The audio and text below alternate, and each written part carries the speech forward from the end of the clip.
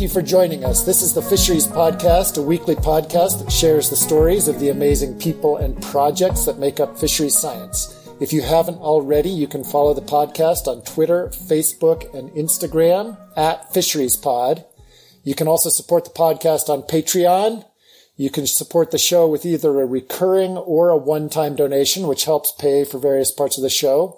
And finally, you can purchase Fisheries Pod shirts, hoodies, stickers, face masks, you name it, on the Teespring store if you're inclined. My name is Anders Halverson, and my guest today is Dr. Joe Anderson. Joe is a research scientist with the Washington Department of Fish and Wildlife in Olympia, Washington. He got his BS from Stanford in 2001, and while he was there, he did a summer internship in Yellowstone National Park that inspired him to pursue a career in fishery science. He went on to get a master's degree and PhD from the School of Aquatic and Fishery Sciences at University of Washington in 2011, and he's been in that area ever since. He currently leads a monitoring program for salmon and steelhead in Puget Sound, studying patterns of abundance, productivity, and life history diversity in the salmonids. His research aims to understand how habitat, hatchery, and harvest management affect salmon population viability. Welcome to the show, Joe. Thank you, Anders. Thanks for the invitation. It's good to be here.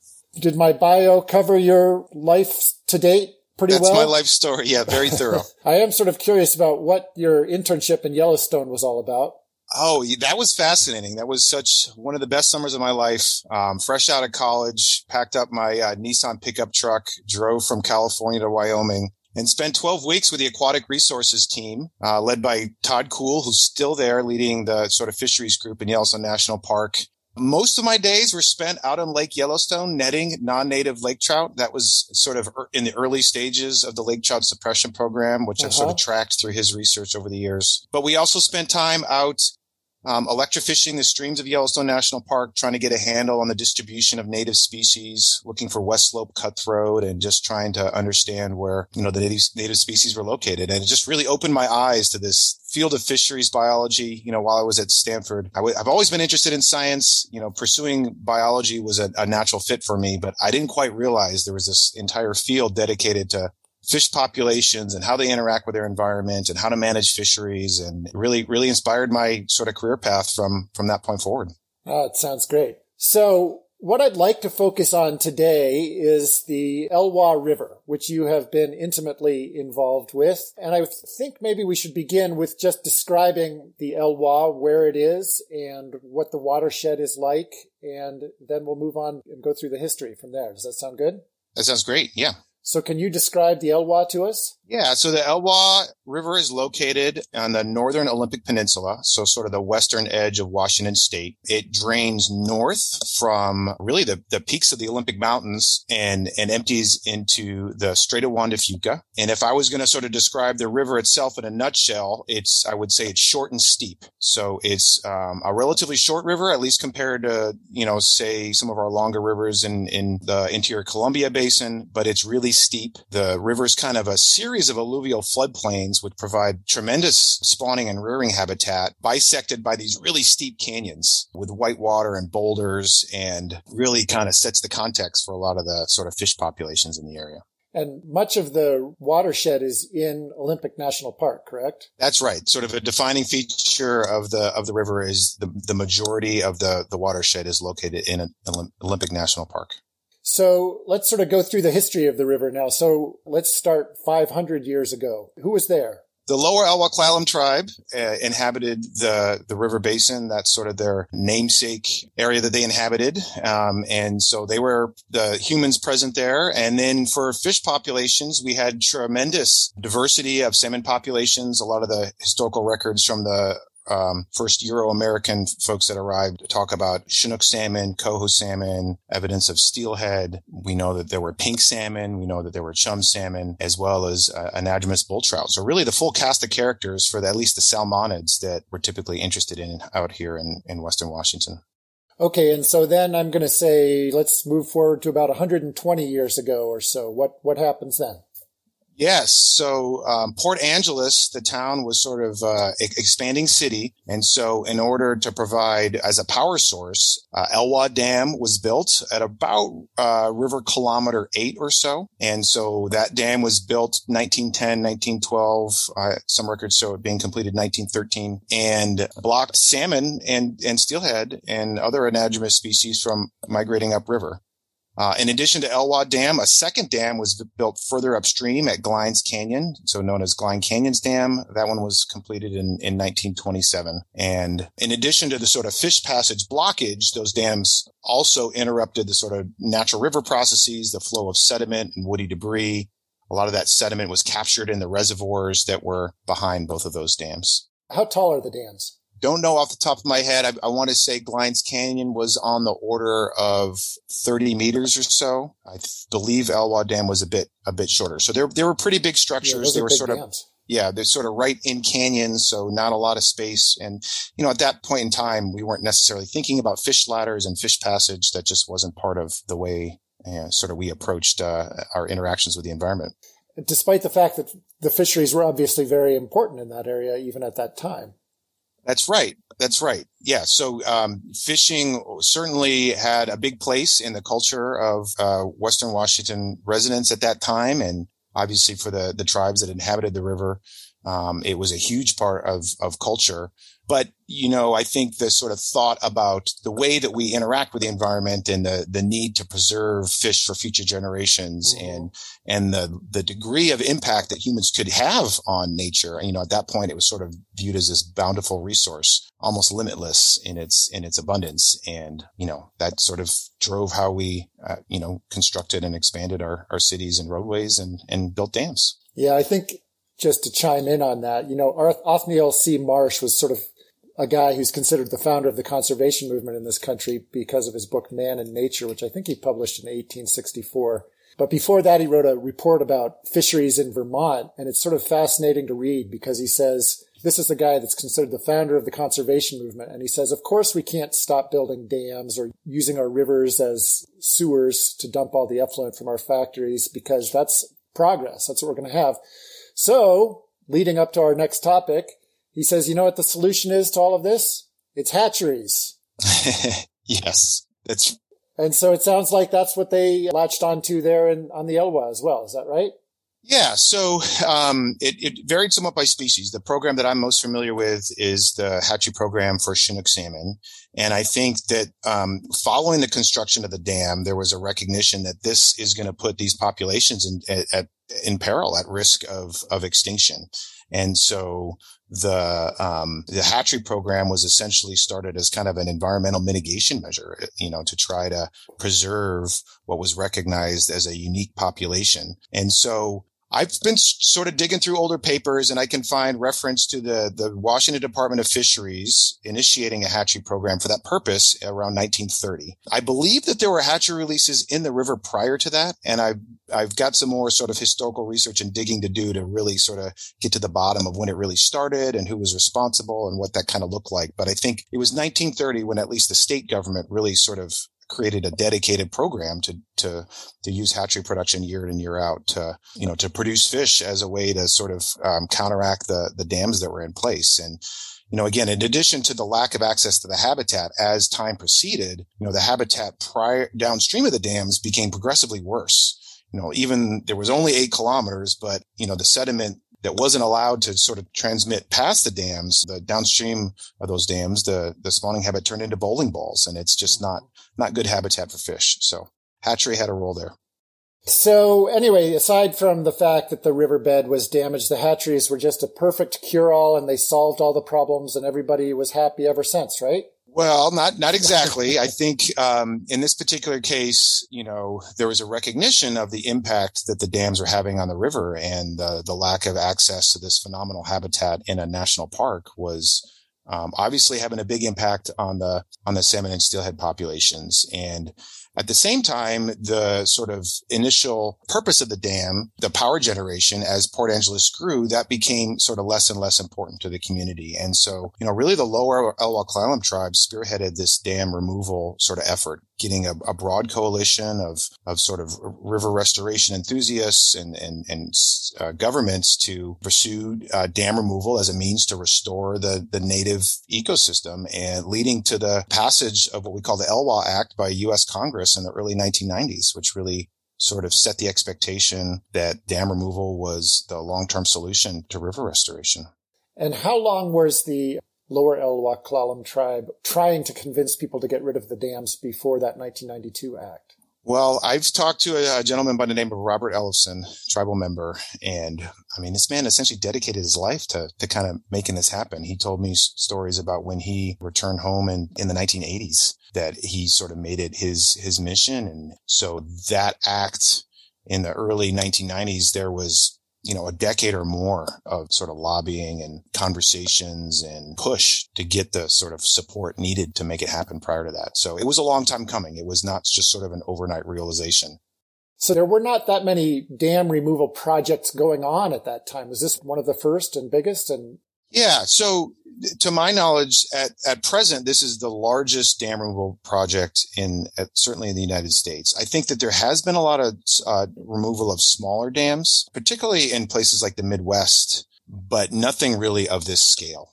Mm-hmm. It really sort of just in terms of the size of the dams, the size of the river, the size of the reservoirs behind the dams, the amount of sediment that was stored behind the dams, it's really unprecedented.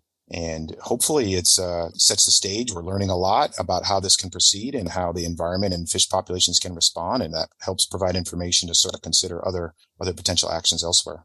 Okay. So the act was passed in 92, and it was not until 2011, if I'm right, that people began removing these dams? Yes. And again, this is well before my time. So I'm sketchy or hazy on the details, but I think a lot of that was essentially planning what it would take to make this happen. The sort of the financial resources needed to pursue the dam removal, a lot of work with the local community about what it would mean, in terms of the power, as well as the disappearance of the reservoirs, as well as just sort of, I think at that point, the community, that's sort of how they identified their local environment. And so I think there was a lot of work to sort of explore the values of a restored river system and really get the support needed to and the planning done to make it happen. So yeah, from 1992, it wasn't until fall of 2011 until the dam removal effort really started in earnest. Okay. So what does that entail, removing a dam that big?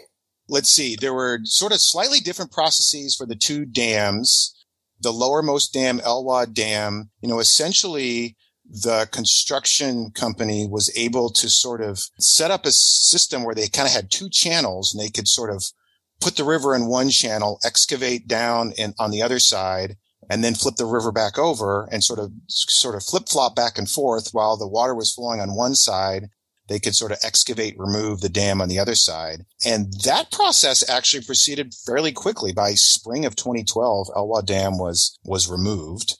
The further upstream dam, Glines Canyon Dam, perhaps a bit more dramatic. They essentially had an excavator on a barge in the reservoir.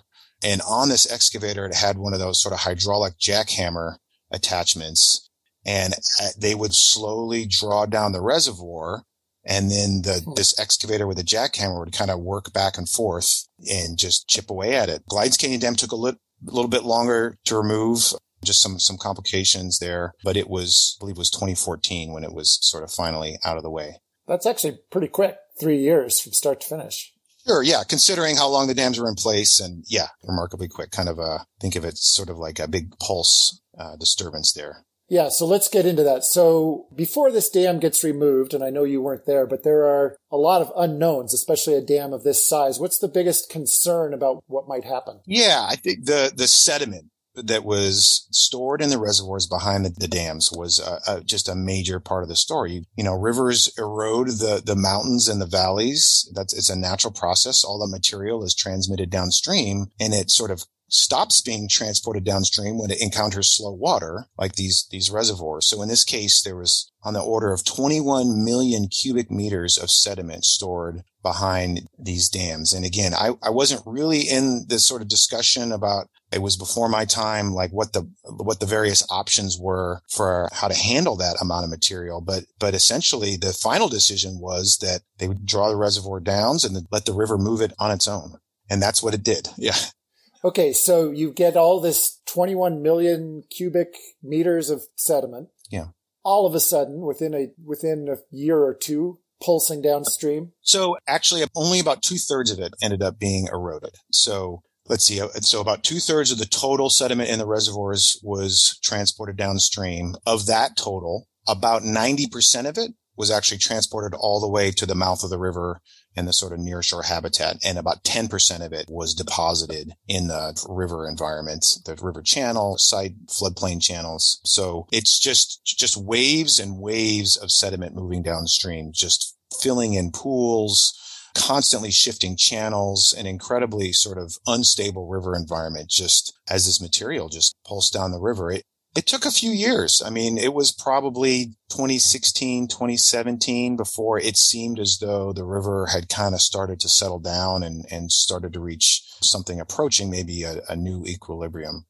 So definitely a major disturbance, but one that, largely was transient, a few years, not a few decades. But for a few years, what impact did that have on the fish and the macroinvertebrates? Yes. So anything downstream of the dam in the main stem habitat, the river was first turbid enough that it was approaching lethal levels, like would actually sort of irritate the gills on a fish to the point that they would actually have trouble breathing. And that sort of went up and down. There were periods of higher and lower, as the stream flow went up and down.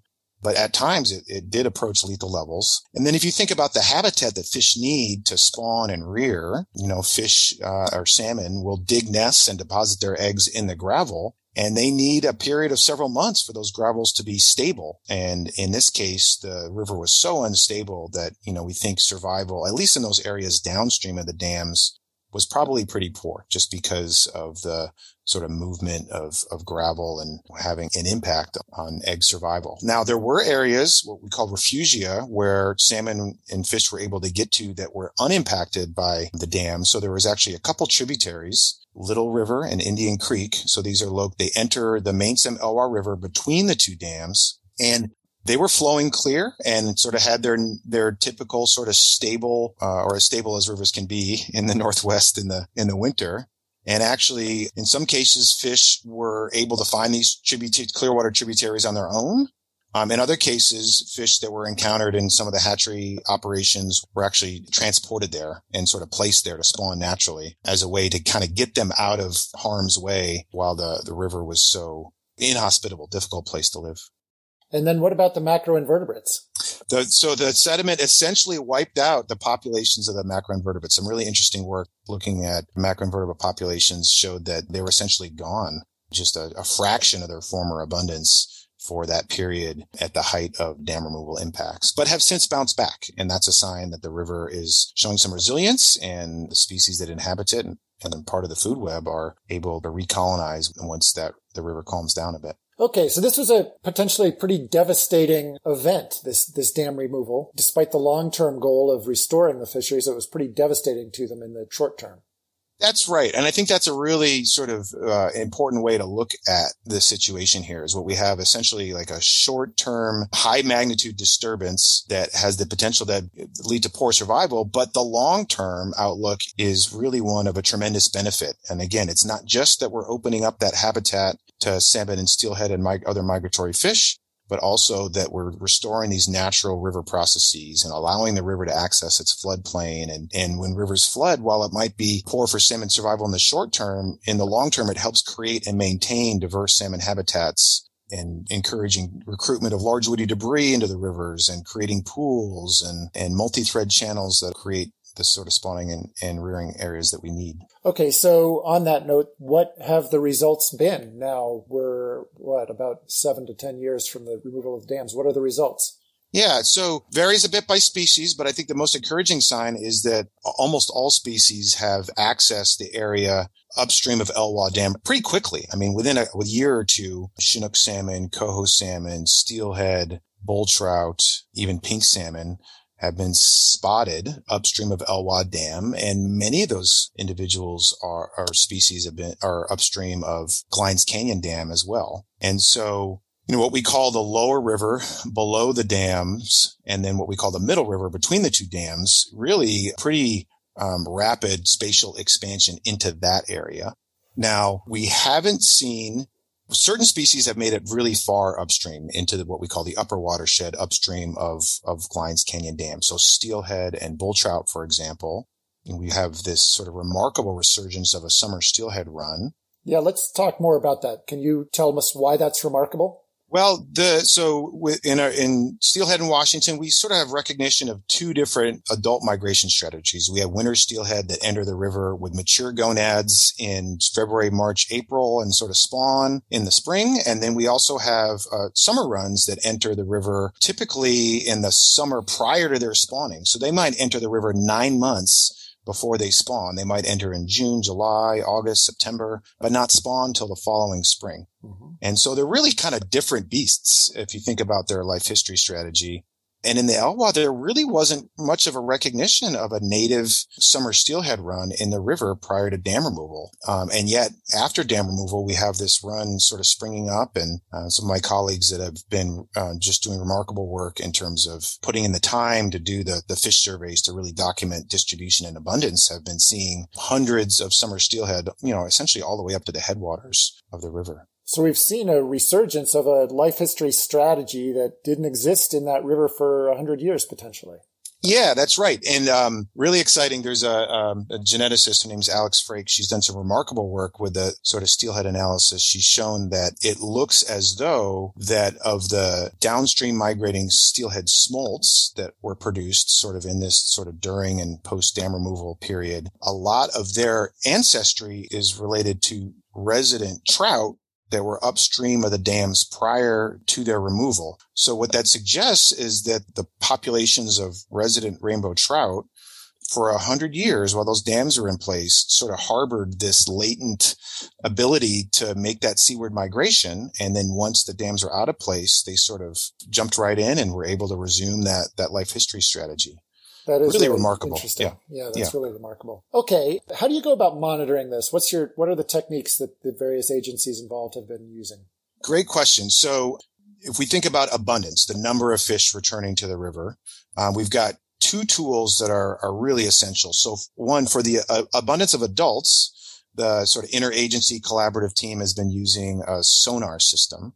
And so this is kind of what amounts to a fancy fish finder like you'd find on your fishing boat. It emits sound waves and able to essentially produce imagery of fish swimming past a fixed point. Now, this proved remarkably successful during the period of dam removal when the river was really turbid. Essentially visibility to the naked eye was zero. You couldn't see into the river, yet the acoustic waves were able to detect fish swimming past. So that program's been going for about 10 years, led by a scientist named Keith Denton. He works with colleagues from the Lower Elwha Clallam tribe on that project. He's been able to produce an abundant estimate of adult Chinook for about the last 10 years. Steelhead as well, winter steelhead for about 8 years or so, and then recently expanded the program to include coho salmon as well. And how do you distinguish the different species through sonar? Is that just based on timing? A bit on timing, but they also do a species composition netting program. So those times of the year where there's overlap in the different species that are coming through, they actually use a sort of a tangle net and use that to determine what proportion of these fish swimming past are steelhead versus Chinook. So you can imagine for winter steelhead that are late, maybe entering the river in May or June, start to overlap with some of the earlier arriving Chinook salmon. And so by getting your actual hands on fish, you can start to sort of parse out the imagery targets who's swimming upstream. Right. Okay. So the sonar is one tool. Another really important tool is the smolt trap. So this captures downstream migrating salmon and steelhead smolts. It's operated by the Lower Elwha Clallam tribe. And then based on the raw catch of fish, we can use some mark recapture approaches. So mark a known number of fish, put them back upstream, release them, and that will give you an estimate of trap efficiency. So what is the proportion of fish that you're catching, which allows you to expand your catch to an abundance estimate. In some cases, you're releasing fish from the hatchery. If we don't get our hands on too many, if catches are low, part of the program, they actually have traps in those 2 tributaries upstream as well. Those provide additional, what we call a mark group that allows us to estimate trap efficiency. And so those 2 approaches, the sonar for adult abundance, the smolt trap for the juvenile abundance, let us talk about freshwater productivity, how many juveniles are being produced per spawner. And on the back half, we can also estimate smolt to adult return rate, or the total. We can essentially divide the life cycle into the freshwater portion and the marine portion. And that's a helpful tool to sort of get at levels of productivity and survival and helping us understand population abundance. And then you also are, I don't know if you did this, but the agencies also did some red counts and some snorkeling. Is that right? That's right. Red counts. In this case, because we have the sonar abundance estimate, we really primarily use those red counts to talk about spatial distribution. So where in the river are fish spawning? And so what we've seen so far, at least for the Chinook salmon, is that they are occupying spawning habitats throughout the lower and the middle river. We typically see Chinook salmon spawning in what the former reservoir immediately upstream of Glines Canyon Dam, what we call the Mills Reach, former Lake Mills. But we haven't really seen many Chinook salmon upstream of that. You know, like I said at the outset here, there's a series of canyons, including a big one we call Grand Canyon of the Elwha. And we just have not seen many Chinook salmon spawning upstream of that location, despite the fact that there appears to be high quality habitat up there. Is that surprising based on what we know about Chinook salmon? Perhaps a little surprising. You know, I think there's always the hope that the salmon are going to kind of occupy all the habitat right from the outset. I guess in my opinion, I always sort of expected that this is going to be kind of a long-term process. You know, it's not going to happen overnight.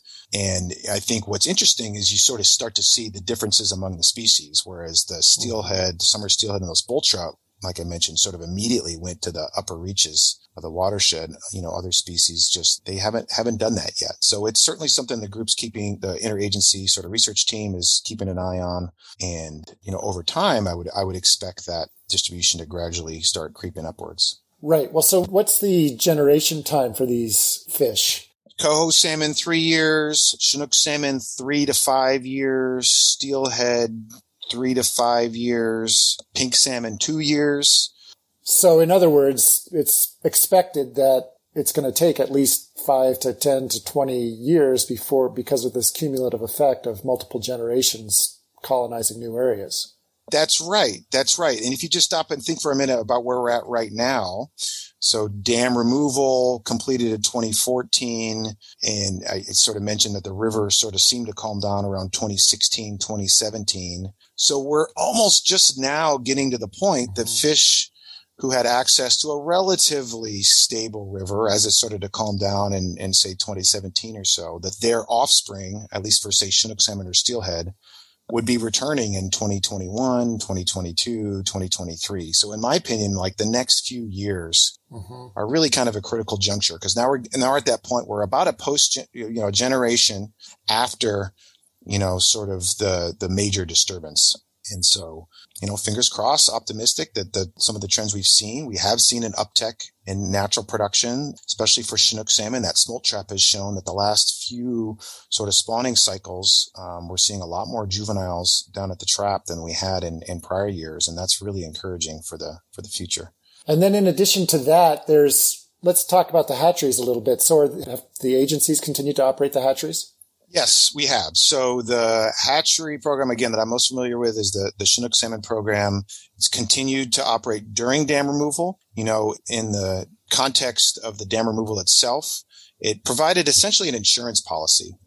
And I think what's really important to recognize with Elwha Chinook salmon is that despite the fact that the population has been largely sustained by hatchery production for about 100 years, it is derived from the native Elwha population. We know that the hatchery managers over the years recognized that the Elwha sort of offered a pretty unique population. There were aspects of its life history that were unique, including really large body size, sort of legendary stories of Elwha Chinook exceeding 75 pounds or so. Mm-hmm.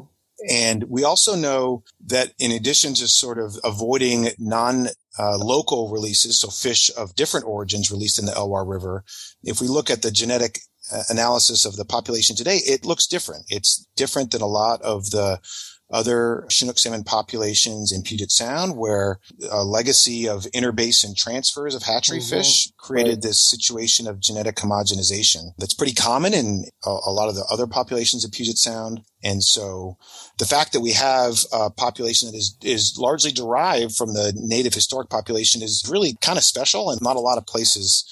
That's not necessarily the case everywhere we look. So the hatchery, essentially during dam removal, again, we have this big disturbance, provided kind of an insurance policy against the most impactful potential survival impacts. And was that controversial at all, keeping those hatcheries open? Did anybody advocate for shutting those down right away? It was to some extent controversial. There was actually a court case, some legal action. I wasn't really involved, but that was sort of talking about all the sort of hatchery programs, sort of taking exception with them. Because there's, well, not all the hatchery programs, but obviously, and I know you know quite a bit about this, you described the hatcheries as being an insurance policy while the dams were being removed, but at the same time, obviously, hatcheries can be detrimental to wild populations for several reasons. Maybe you could enumerate those. Yeah. So it's kind of a short-term insurance policy, but there's a long-term risk. And so, one of the risks of salmon hatcheries that we know a lot about are genetic risks. So I already talked a little bit about homogenization. That wasn't such an issue with Elwha. As I said, they were able to maintain that unique genetic lineage in this case. But it's important to recognize that the river is a different environment than the hatchery. And natural selection over time will start to favor traits that are advantageous in the hatchery as opposed to the river. And if that selection accumulates over the years, it can lead to actual sort of evolutionary changes in the population. Mm-hmm. And so what this can ultimately result in is that fish born in a hatchery are then re-released into the river. They're not as adapted to the river as they were prior to the generations of hatchery production, and it can actually reduce the fitness and survival of fish in the river. And so, especially in this case where we know that somewhat by necessity, the population was dominated by hatchery production for 100 years, we sort of have this question of can they almost readapt to the river? Mm-hmm. And to me, it's one of the really unique and important questions in my field as we think about salmon recovery and what it takes to really restore salmon populations. This is going to be fascinating to watch over the next 5, 10, 20 years. Yeah. So my team, we've been out there tracking the hatchery mark rates. So of all the adult salmon that returned to the river, how many of them, what proportion of them were produced in a hatchery? Mm-hmm. And this just sort of demographic accounting is really sort of an essential tool to start to understand differences in productivity and survival between hatchery and natural populations. And what we've seen is for the last 10 years, the return to the river continues to be dominated by hatchery origin fish to the tune of 95% or so of the total adults returning to the river are hatchery origin. Is it too early to compare that to the smolts that are going out? Good question. So, we have numbers we know how many fish we release from the hatchery. Yep. Usually that's sort of 2 to 3 million. In recent years, the smolt production has been hundreds of thousands to even approaching 1 million in one of our more productive years. Wow. So, okay. But we also know by using the abundance information from the sonar, we've got the hatchery mark information that I just described.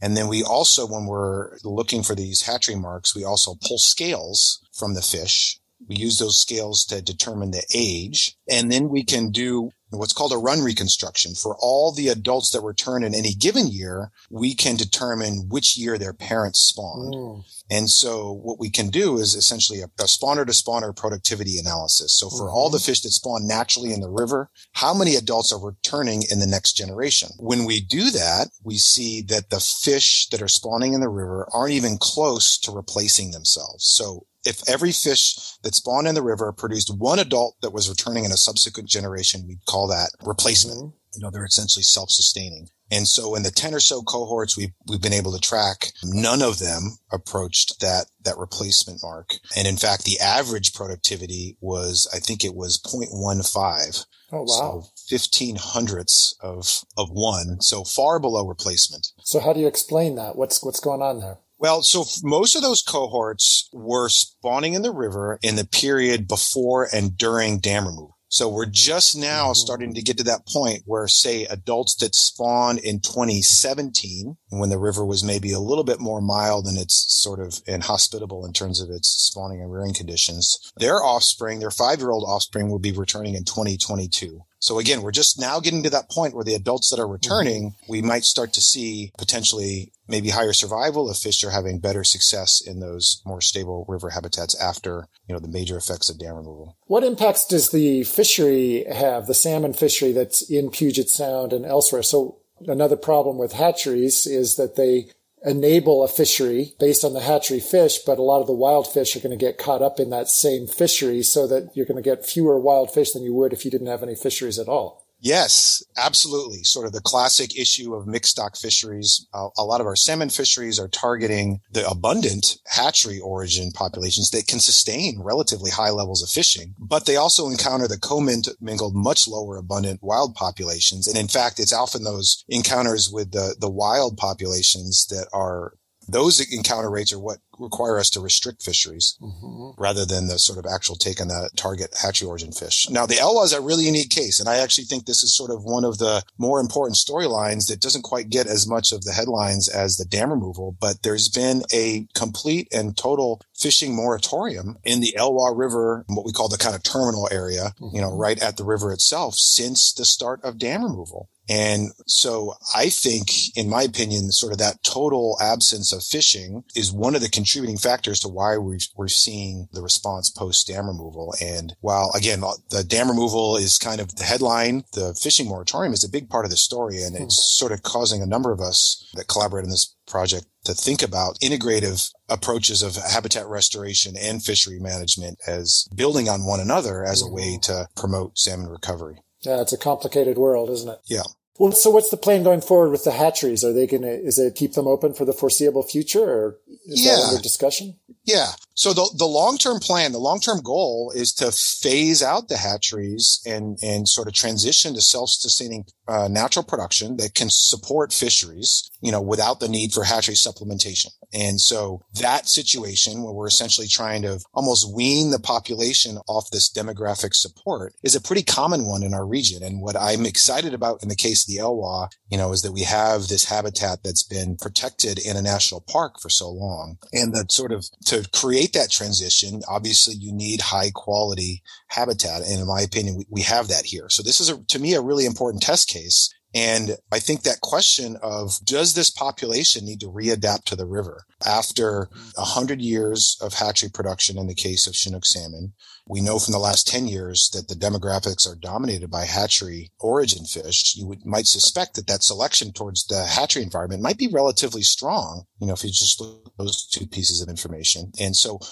how can the fish readapt to the river? Is that something that needs to happen? And at some point, there need to be some segregation where the hatchery fish are having less sort of demographic genetic interaction with the natural origin or wild fish, so that the selection that does occur when the fish are spawning in the river and the juveniles are rearing in the river, when they're eating sort of native natural aquatic invertebrates, that selection starts to take hold and actually promote changes in the population. And so if the natural productivity shows a marked increase and you start to get a little more demographic balance and that proportion of adults returning to the river starts to swing towards natural production, that would be one way. But as time goes on, we're going to have to continue looking at the demographics and think about whether changes to the hatchery program are warranted if the data tell us they are. One of the cornerstone concepts for the approaches to management is thinking about different phases of recovery. So at the outset, when dam removal impacts were really big, we talk about preservation. Sort of the goal is to preserve the unique genetic lineage of fish populations. Next, there's a period of recolonization where fish sort of need to reoccupy that habitat that they hadn't had access to. And then we talk about a local adaptation phase where the goal is really to let the river guide the evolutionary trajectory of the population. And so we got to think carefully about the best practices for hatcheries and fisheries, for that matter, that will let that happen and move towards that self-sustaining, viable natural population. And that's what's so interesting about this Elwha project, because it's really one of the biggest and first places where this natural experiment is going on. That's right. I would say when I step back, I think what we've learned so far, the river environment itself, it was a massive impact, but it was transient. It seems to have subsided. I think that the fish response, it's going to play out over decades, over the course of my career. It's going to be fascinating to watch. Yeah. What a cool thing. So, any lessons for other dam removal projects from the Elwha? Yeah, I would say one of the most exciting parts about working at the Elwha is the people I work with, the other scientists from the other agencies. So establishing a strong sort of interagency team, it's really just inspiring.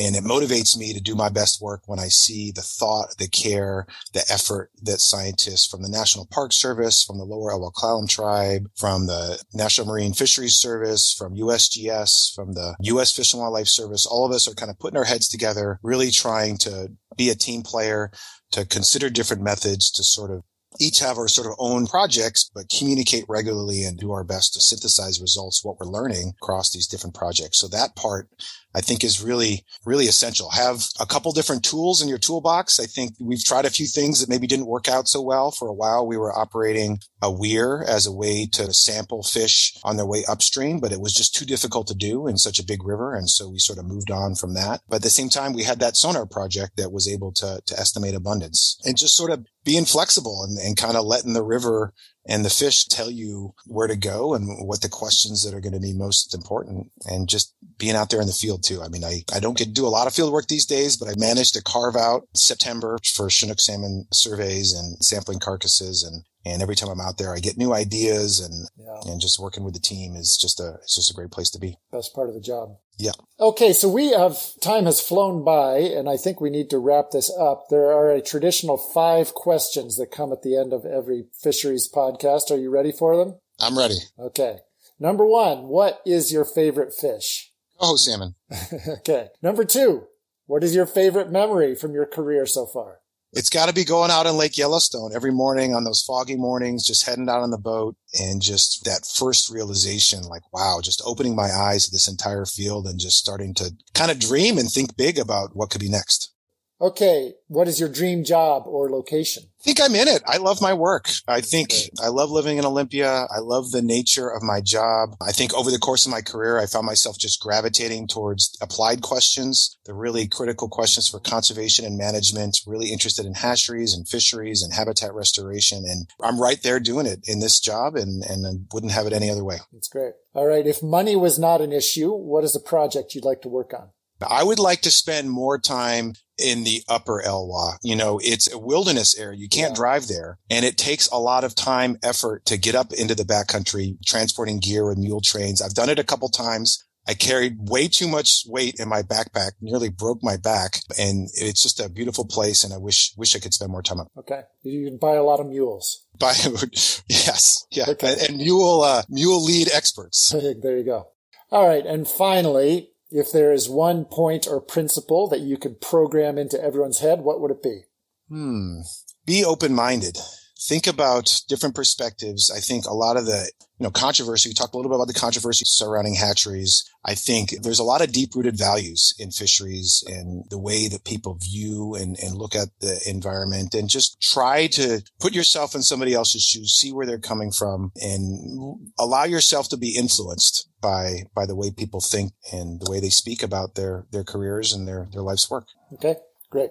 All right. So if people want to get in touch with you to get more information, how would they do that? Well, you can email me. My email is Joseph, JOSEPH.Anderson, ANDERSON @DFW.WA.gov. Okay. Well, thank you, Joe. This has been a fascinating interview. I wish I could go on asking you questions for another hour, I think, but I think we have to wrap it up. So thank you very much for coming on the show.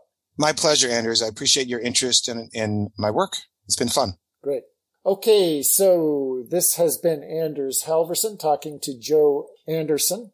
If you'd like to get in touch with me, you can find me on Twitter or Facebook or Instagram through the @FisheriesPod, or you can send me an email. My email is anders@andershalverson.com.